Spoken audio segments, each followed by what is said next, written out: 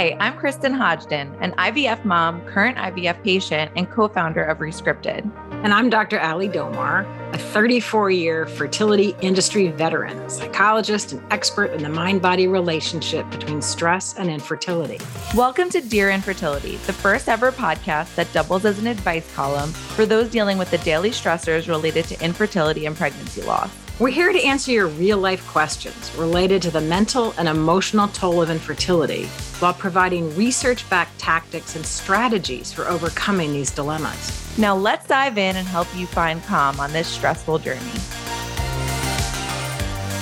Hi, everyone, and welcome back to the Dear Infertility podcast. I'm your host, Kristen, and I'm here with Dr. Ali Domar. Hi, Ali. Hey, Kristen. How are you?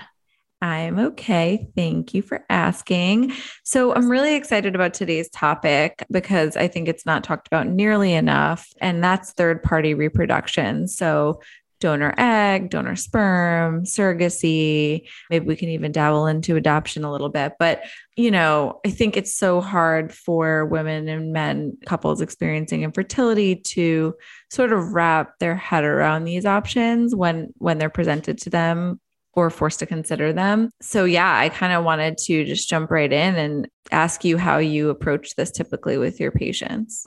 It's a hard time. I mean, it's not like someone uses birth control.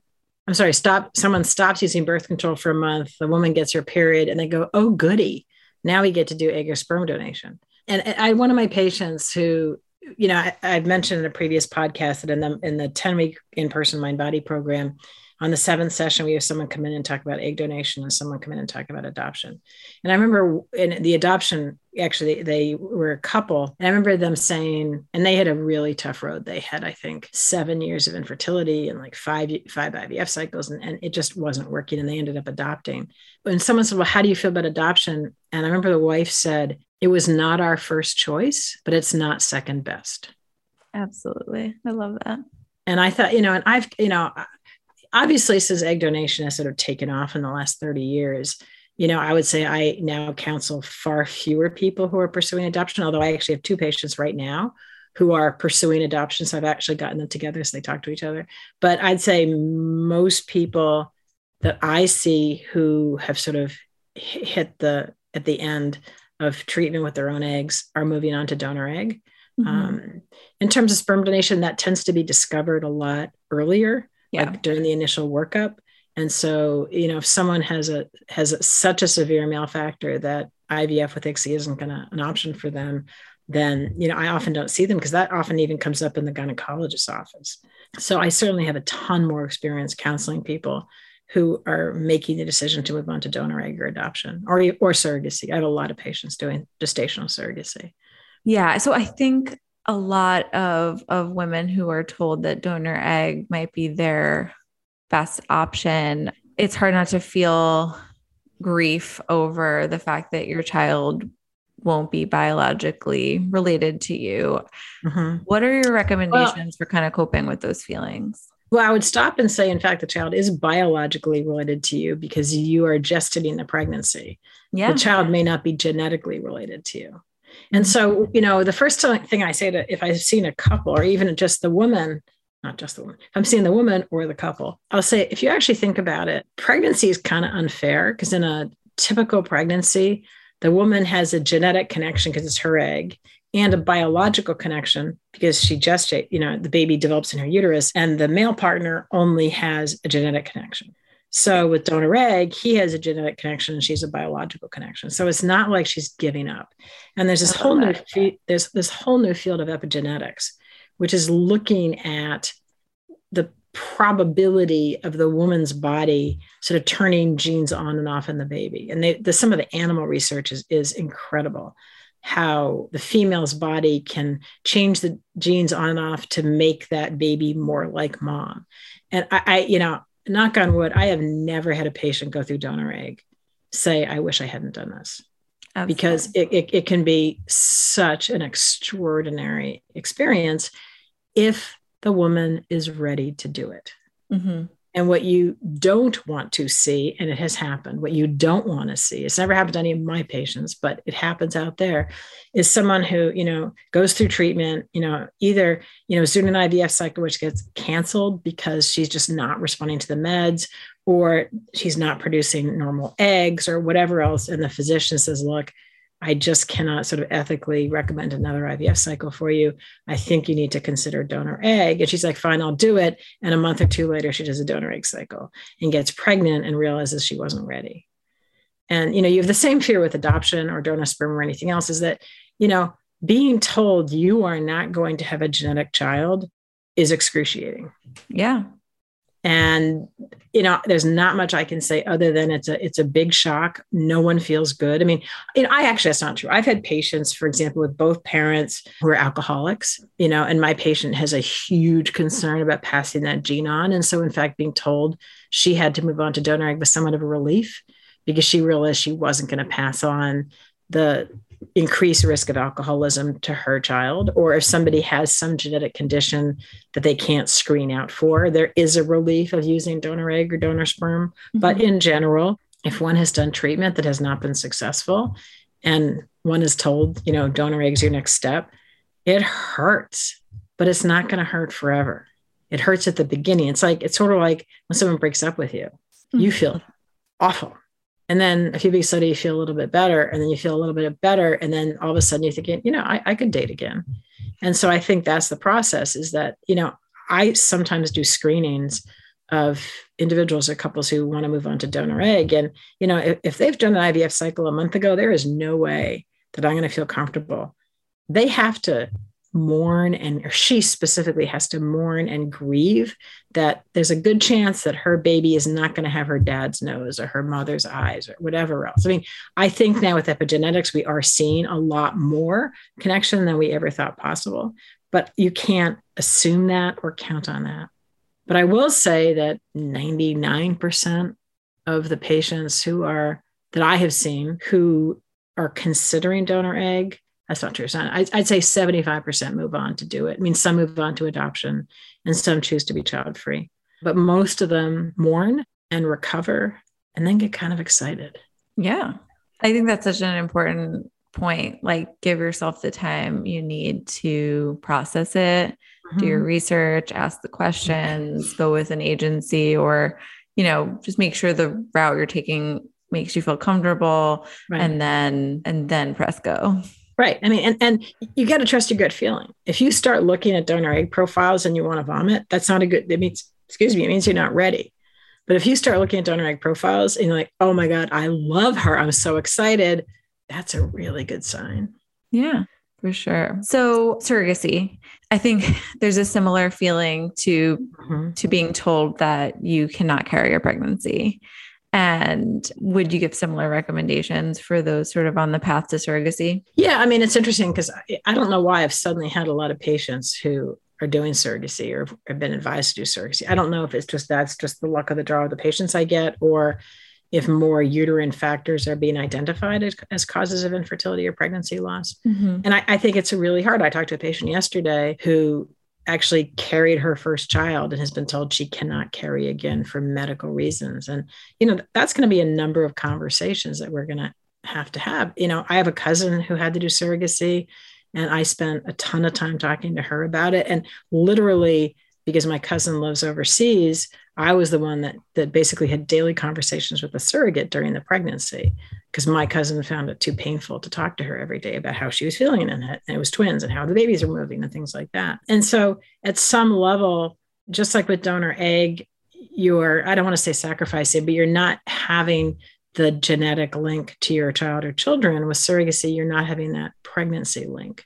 Mm-hmm. And again, one has to mourn that, because a lot of women are like, I can't wait to buy maternity clothes, and I can't wait to breastfeed. And I can't wait for people to tell me how fat I look. I mean, women don't want that. Infertility patients want that. And so it's a loss. And, it's also staggeringly expensive. So, I talk people through it all the time. And that's where, either you need to aggressively save, or that's when you need to go to people who have resources.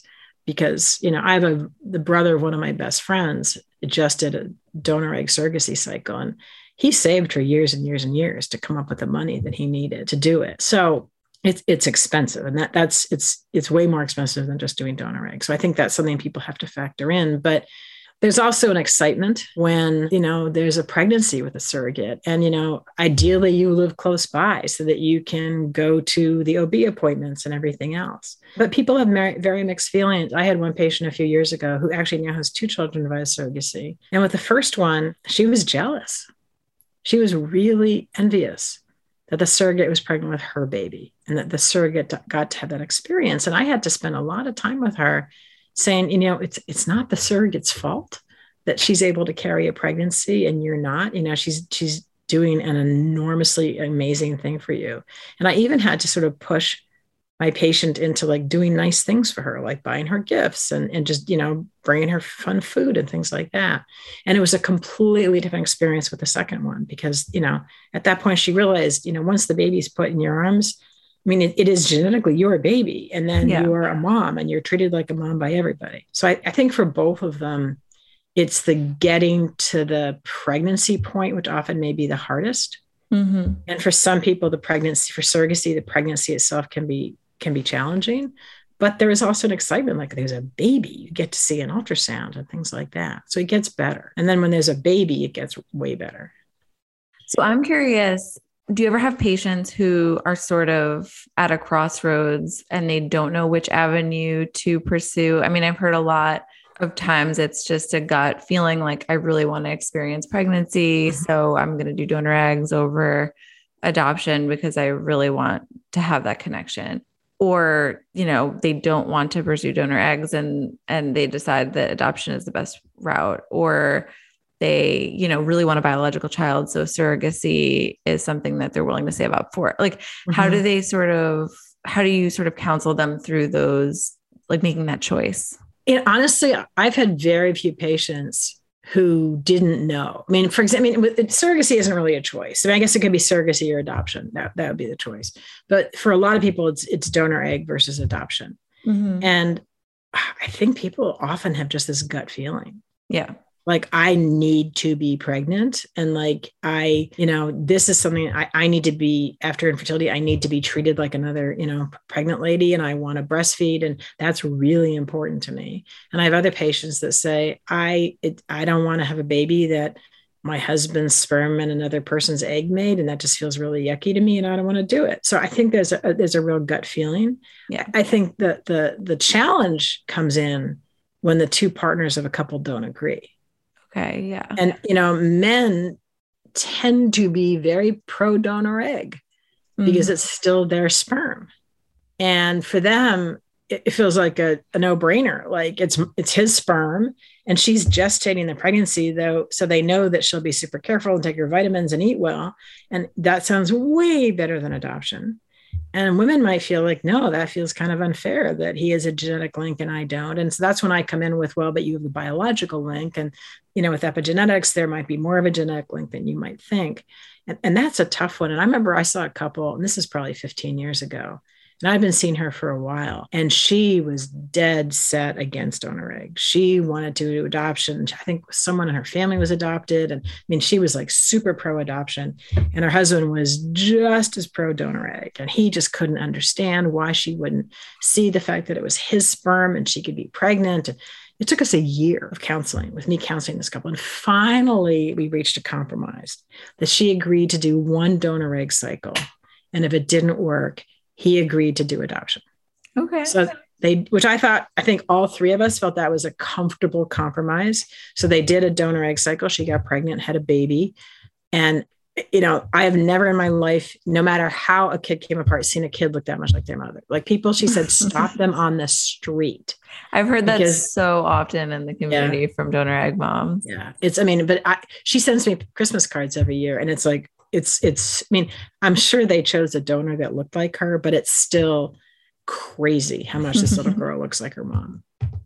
That's and awesome. She left me a voicemail, which I kept on my work phone until our offices moved, about 10 days after the baby was born. And she said, if I had known how amazing this would feel, I would have done this 5 years ago. She goes, I have never been this happy in my life. I've heard that so often too. It's like, once your baby's in your arms, it sort of doesn't matter how they got there or who they're biologically linked to. Or I mean, I've seen donor egg patients that as soon as they see the embryo, the picture of the blastocyst, they're like, oh, that's my baby. I'm like, that's a very good sign. Yeah, absolutely. But people need to be ready, because what you don't want is for someone to rush into donor egg, donor sperm, donor embryo, surrogacy before they're ready, and then realize they're pregnant and regret that decision. So you need counseling. I mean, people need to, go to the ASRM website and look under mental health professional group and talk to somebody who has an expertise in this to get them to the point where they make the right decision for themselves and their families. Absolutely. So we did this in the beginning of the podcast and then kind of scrapped it for the last couple of episodes because admittedly I forgot. But I wanted to ask you to wrap up our company name is Rescripted. How would you sort of rescript the way people understand the third-party reproduction process? Well, I think that patient of mine years ago, to rescript the idea that, no one chooses to have to go third party. I mean, again, unless there's some genetic base, but in general, people don't choose to have to do third party, but it's not second best. I love that. Let's end right there. And thank you, Allie, as always. Until next time, everyone. Thank you for listening. Bye. Thank you for tuning into this episode of Dear Infertility. We hope it helps you find calm during this incredibly stressful time. Whatever you're currently struggling with, Rescripted is here to hold your hand every step of the way. If you liked today's episode and want to stay up to date on our podcast, don't forget to click subscribe. To find this episode, show notes, resources, and more, head to rescripted.com and be sure to join our free fertility support community while you're there.